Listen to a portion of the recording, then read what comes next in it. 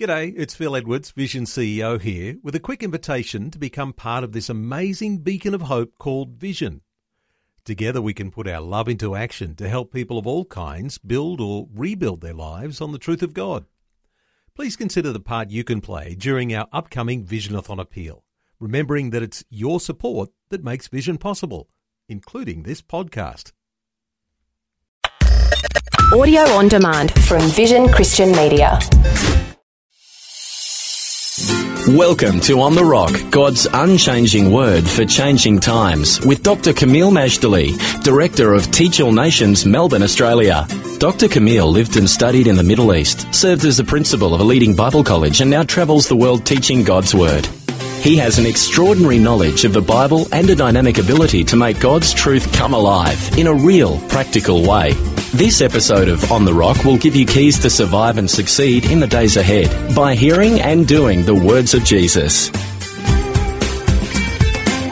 Our series is called The Son of God, Understanding the Gospel of John, Part 2. We are beginning John chapter 18, and there's 21 chapters altogether. John chapter 18 is about the beginning of Christ's passion. Or, let's put it this way, Christ's passion begins. Passion, of course, is not just great excitement and emotion. Passion here has to do with feeling, suffering, even death itself, but not just any death, a death that leads to life, and an injustice, namely Jesus being executed, though he was a holy, innocent, righteous man, but that injustice will beget God's justice, and that we are going to be beneficiaries of such justice. So John chapter 18 is Christ's passion begins, and this particular lesson is called Gathering at Gethsemane. Friends, we want to learn more about Jesus, and to do so, we need to learn the Word. We believe the Word is God's Word, and that God's Word truly is a lamp to our feet and a light to our path. God's Word is quick, powerful, and sharper than any two-edged sword. It is milk to the babe, it is meat to the mature. Many wonderful metaphors we could use, but we know this. When you build your life on God's Word, that which of course includes the gospel and Jesus' Word, then you're building on a rock-solid foundation. And no matter what happens in life, with all its uncertainties and storms, we will still be standing, even though many others will not. That's what Jesus teaches in the Sermon on the Mount in Matthew chapter 7, verses 24 to 27. So that's why we have this series, and besides, the Gospel of John itself teaches us that Jesus is the Messiah, the Son of David, the Anointed One, the soon-coming King. But it also teaches us that he is simultaneously, concurrently, the Son of God. And John, with his unique and close perspective of Christ, ought to know what he's saying. His testimony is true. So our lesson is called Gathering at Gethsemane, and it's based on John 18, verses 1 to 11. Let me read to you a small portion from this passage of Scripture. It says in verse 4, Jesus, therefore, knowing all things that should come upon him, went forth, and said unto them, Whom seek ye? They answered him, Jesus of Nazareth. Jesus saith unto them, I am he. And Judas also, which betrayed him, stood with them. As soon then as he had said unto them, I am he, they went backward and fell to the ground. Now this happened at the Garden of Gethsemane. And remember that Gethsemane, Gath Shemen, means oil press. Just as you crush the olive in order to get the precious oil, so Jesus was crushed in order to get his blood to cleanse us from all unrighteousness. His whole wonderful body, untouched by sin and sickness, it was crushed so that by his stripes we were healed. Or as it tells us in Isaiah 53, he was wounded for our transgressions, he was bruised for our iniquity, chastisement of our peace was upon him, and by his stripes he was healed, or we were healed. Praise God for that. So we're going to go retrace the steps of Jesus where his passion begins, his suffering for the sins of the world. The one thing positively I can say about the actual suffering is that the whole passion was less than 24 hours. But what an intense time, not just of pain, but of darkness too. In fact, there will be literal darkness over the earth during part of the period that he is on the cross, dying for our sins. So we will go from Zion to Jerusalem to Gethsemane. We will talk about Judas. We will see about the arrest of Jesus and even the impetuousness of Peter in the garden. Let's read the entire portion of John 18, verses 1 to 11. Our lesson is called Gathering at Gethsemane.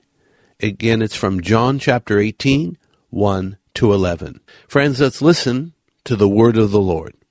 When Jesus had spoken these words, he went forth with his disciples over the brook Kidron, where there was a garden, into the which he entered, and his disciples.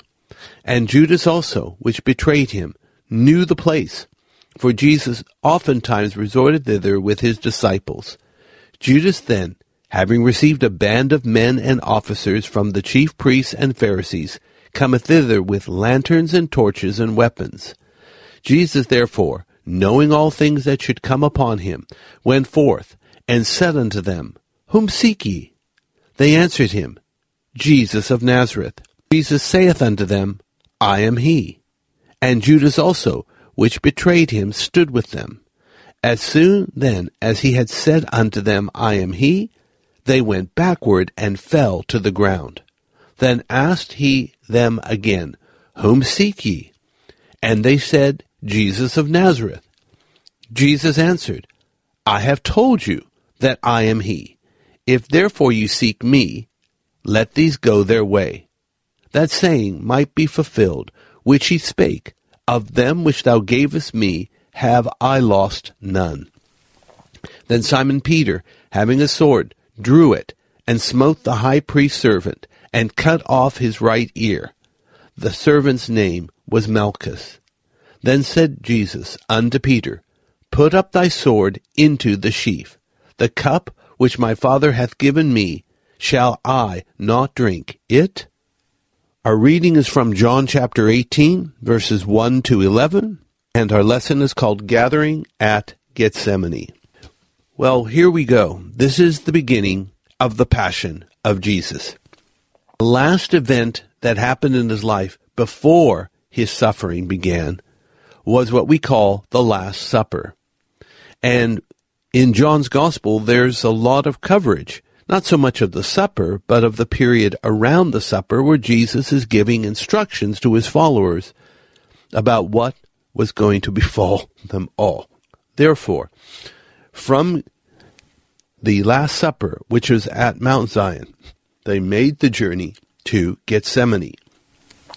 And there at Gethsemane, it's about a 40-minute walk at least. You go down the Mount Zion into the Kidron Valley, and then you walk north in the Kidron Valley till you reach Gethsemane, which is at the foot of the Mount of Olives. And there Jesus prayed, and in fact he prayed so intently that he perspired both blood and water, actually drops of blood with the normal perspiration. This, of course, is very interesting because his passion begins in a garden and his passion ends in a garden, because we'll read it here in the same Gospel of John that where Jesus was crucified, there was a garden, and in the garden a new tomb where nobody had been interred before. That would be Jesus' tomb. So the passion begins and ends in gardens. And also, it begins with the drops of blood being perspired out of him because of the intensity of the prayer he was undergoing, because the weight of the world and of the world's sin was coming upon him. And when he died, or even right after he died, the soldier pierced him with a spear, and out came blood and water. Very interesting parallels here. So the gathering at Gethsemane, from Zion to Gethsemane, John's Gospel has given us much coverage of this period. In chapters 14 to 16, Jesus gave teachings or discourses. In chapter 17, he prayed his masterful intercessory prayer, and it was done for all disciples, which includes you and me. Now we have changed the emphasis and the location. The Jesus group moves from the room of the Last Supper on Mount Zion, descends the Kidron Valley, and when Jesus is going through the valley, remember, it's this valley, Kidron Valley, also known as the Valley of Jehoshaphat. Valley of Jehoshaphat may be the Valley of Decision spoken of by the prophet Joel. It may be the Armageddon we think of. It's pretty narrow, but all things are possible. And remember, just the name Jehoshaphat, it's not just the Judean king, but Jehoshaphat means God will judge. So it is considered the place where the nations will be judged, either by conflict or by decree of the Almighty. So the blood of animals was channeled into the Kidron Valley, and by crossing Kidron, Christ was reminded of his own blood that would be shed for the sins of the world less than 24 hours from now. Now, at Gethsemane, there was the place where Jesus' passion begins. He prayed, he's arrested. And remember something else about the olive oil, and that Gethsemane means oil press. It takes a total crushing of that olive to extract the oil. Oil is only 20% of that whole olive. Now, the anointed Son of Man, Son of God, Jesus of Nazareth, was crushed in the passion so that anointing, righteousness, healing, and life could be given to the world. In John 18, verse 2, we learn that Judas knew. The traitor, Judas Iscariot, knew the Garden of Gethsemane well, because apparently Jesus and his disciples often came here. Since it was nighttime, and there would be no crowds, it made a perfect place for the betrayal, because after all, evil thrives well in darkness. Judas comes with a mob in verse 3. As part of the betrayal plot, Judas was given a band of men and officers from the chief priests and Pharisees. They came to Gethsemane with lanterns, torches, and weapons. It was as if Jesus was some kind of rabble-rouser or common criminal, that they were equipped in such ridiculous and excessive manner. So then, of course, they arrive to the group, and Jesus, being the leader, is the spokesman. So he asked them in verse 4, "Whom do you seek?" Now, the fact is, Jesus knew in advance everything that would happen to him. So he proactively came to and asked this group whom they sought. Well, they told him that they wanted Jesus of Nazareth. And in verse 5 of John 18, he replies, "I am he." Now remember, the Lord said, "I am." That word "he" was added by the translators. So here you've got Judas the traitor standing with them. And what's going on here? We find that he says, "I am." Does that sound familiar? I am, of course, is the divine name. And this divine name is used repeatedly in John's Gospel by Jesus himself. It's used in John 8:58, John 6:48, John 8:12, John 9:5, 10:9, chapter 10, 11 to 14, verse 36, 11:25, 14:6. The fact that Jesus used this phrase, "I am," repeatedly was one of the signifiers that he is the Son of God, because only that name could be used of God. Remember, that's the name God gave Moses when Moses says, "Who can I tell Pharaoh has sent me?" And God says, "Tell him, I am that I am." Since This is the divine name. There's overwhelming power when it is said, particularly by Jesus himself. So when he said to the soldiers, I am, apparently, according to John 18, verse 6, they fell backward. And in fact, not did they fell backward, they fell to the ground. Very unusual, but I guess they were overpowered by the authority and anointing that came from the Master himself. So then in verse 7 of John 18, he asked the question again, whom do you seek? The reply was the same. We are seeking Jesus of Nazareth. Okay, fair enough. So Jesus then gives an expanded response here in verse 8. He says, I have told you that I am he. Since you seek me and me alone, let these others go. It is important to remember that the chief priests weren't after the entire group of disciples. They were only after Jesus. They really couldn't care less what happened to the men that were following him. So Jesus, the object of their arrest, is, well, how can he put it? He loved his disciples enough to demand that they be left alone. He was the center of attention, and he, and only he, was ready to drink of this cup of suffering and death. So in a sense, he was protecting them when he said, let these others go. I'm who you seek, so let's just get this over with. And by telling the soldiers to let the disciples go, another saying of Jesus was fulfilled. It was in John 17:12. Remember, Jesus prayed and confessed that all the disciples God gave him, he didn't lose any of them, except for one person. That was Judas Iscariot, who was appointed to perdition. Remember, perdition means destruction. Even the perdition of Judas was a fulfillment of Scripture given to David in the Psalms 1,000 years earlier. So, as Jesus had a passion to honor the Word of God, to fulfill the Word of God, and to advocate and to promote the fact that the Scripture cannot be broken. In John 18:10, Peter becomes impetuous. He drew a sword and cut off the right ear of the high priest's servant. Amazingly, he was not arrested for this.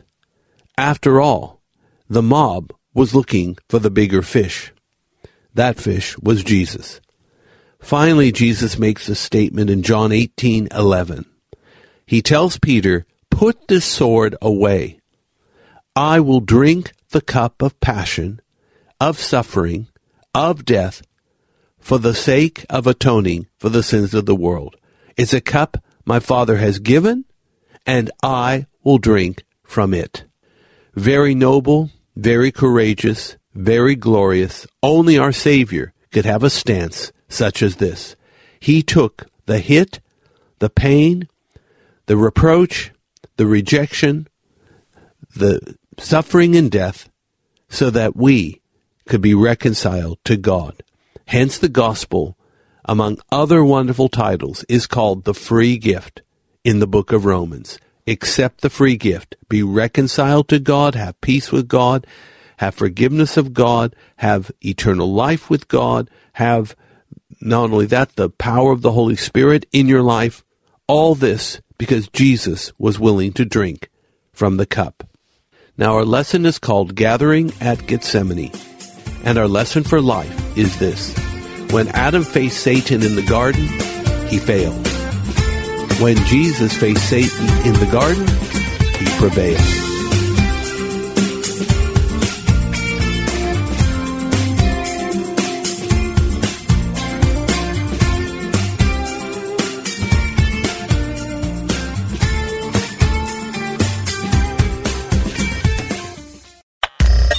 Thanks for taking time to listen to this audio on demand from Vision Christian Media. To find out more about us, go to vision.org.au.